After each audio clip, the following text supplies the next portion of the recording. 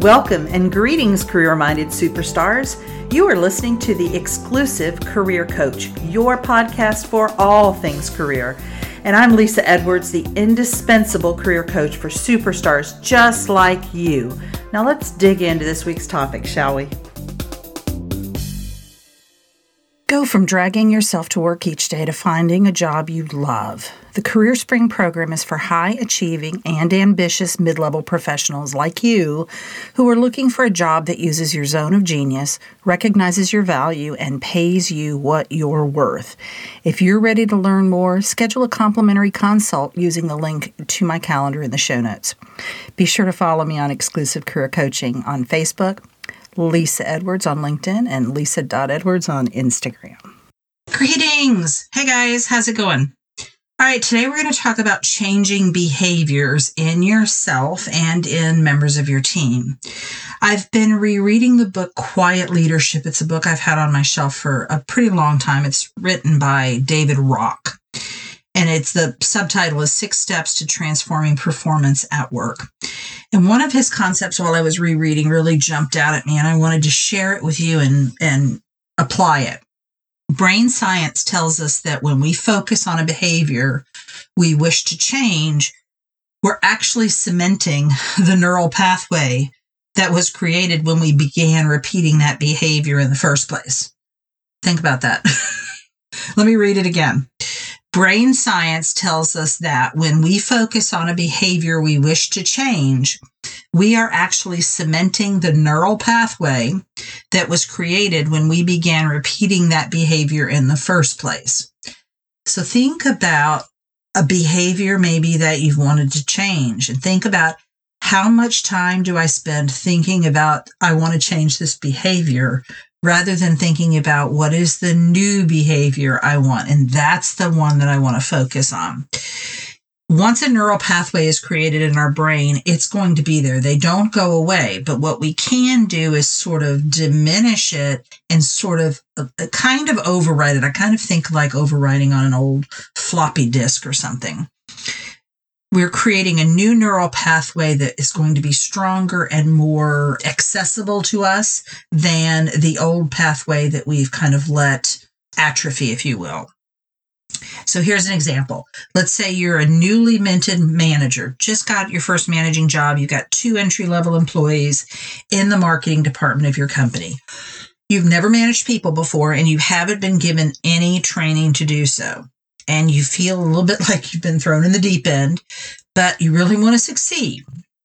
One of the areas that you're struggling with is that one of those employees is consistently coming into work late, 30 minutes late. Her name, we'll call her Jane.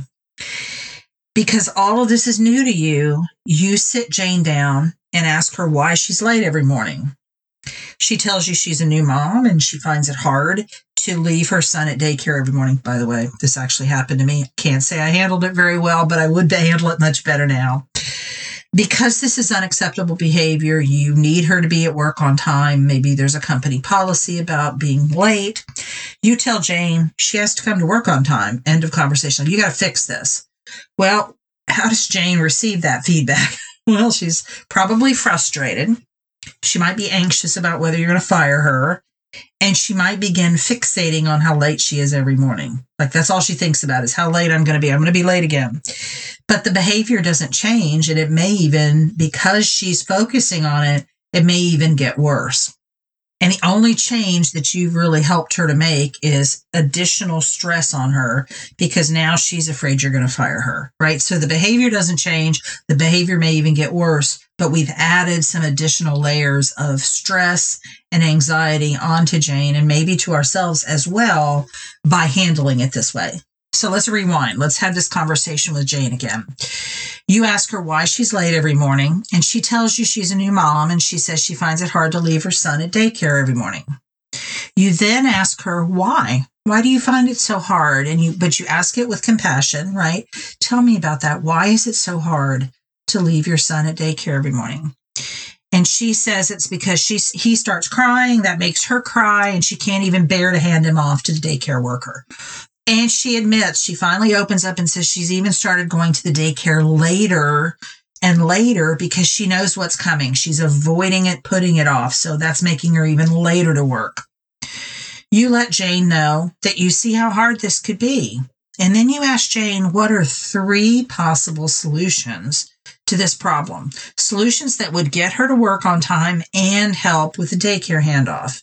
You're now on the same side. You're not threatening Jane or implying that there could be, something negative happening to her if she doesn't fix it. You are on the same side of the table, helping her to solve her problem.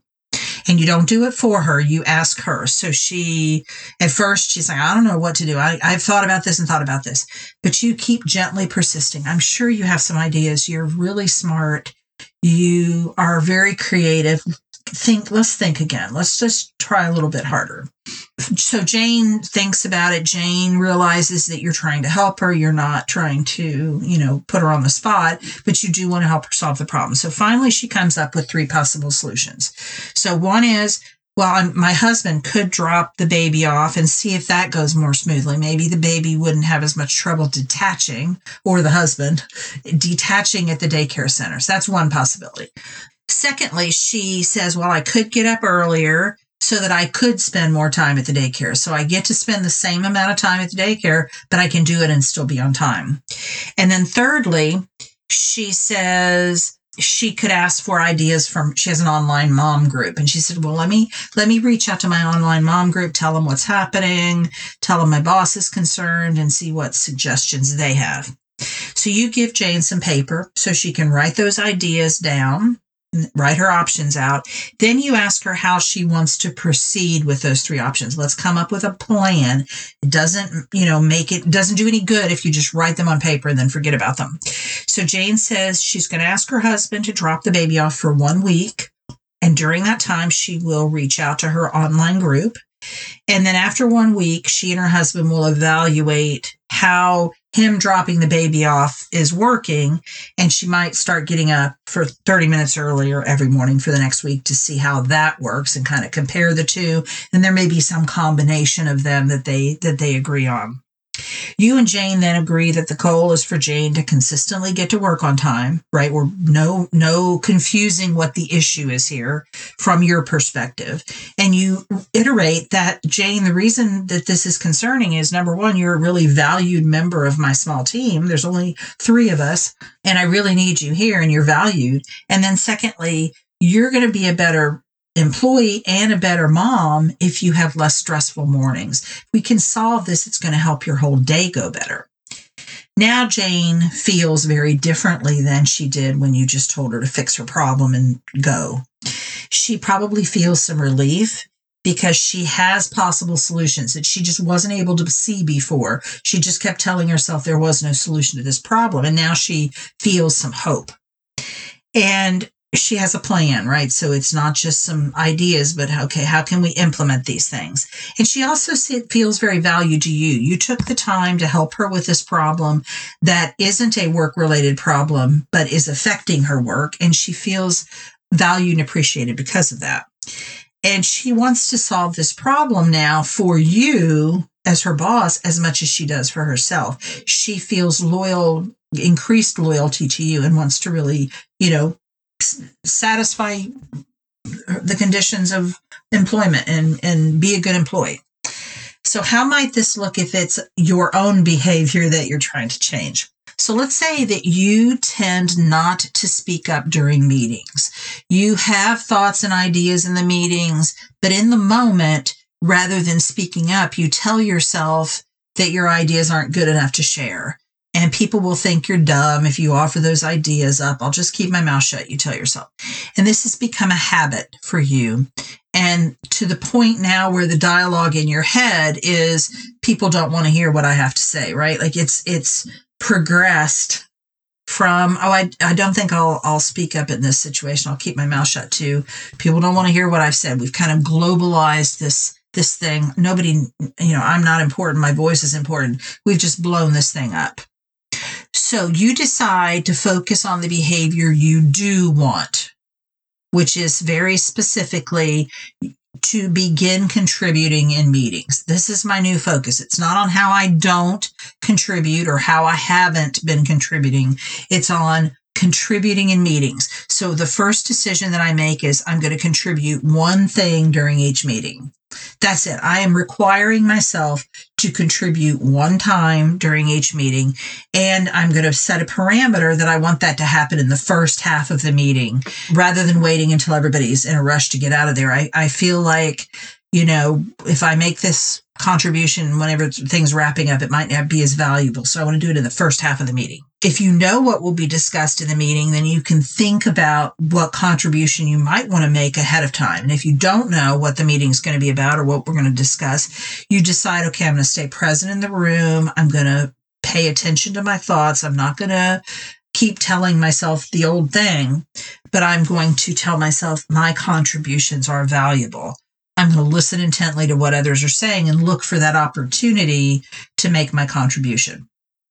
And after a month of maybe focusing on that behavior of making one contribution each meeting, maybe I next focus on specific ways that I can make my contribution more confidently and competently. So now I'm contributing. How can I say it with more confidence? How can I say it in such a way that people will pay attention and will value what I'm saying and will really listen to me?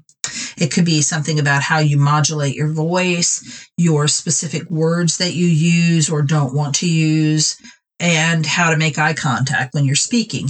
And there are specialists out there. I actually have a very loose connection with someone, but I have referred a few clients to him, and I believe he's in South Florida.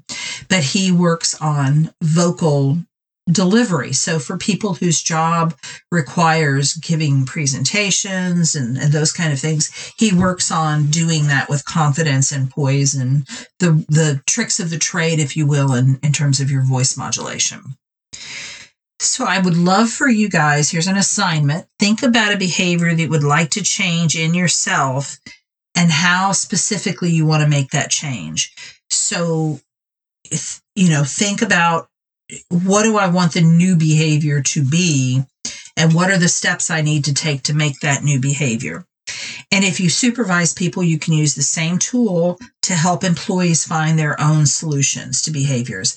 I promise you that shutting them down and telling them to fix it without helping them does not benefit the relationship and does not get you the results that you want. Also, focusing on what they're doing wrong is not useful, as opposed to, let's think of the behavior we are wanting to work on, that we do want to have, and how can we get there. And this strategy also works when employees want to learn a new behavior, such as improving a specific aspect of their communication skills, or learning how to be a better presenter. So it could be something that they're doing, quote unquote, wrong that we want to correct, but it could also be emerging a new skill, a new behavior, and they want to have a strategy for getting stronger with that behavior. I hope this has been helpful as you think about changing behaviors, and I'll see you next week. Take care. You've been listening to The Exclusive Career Coach with Lisa Edwards, CEO of Exclusive Career Coaching.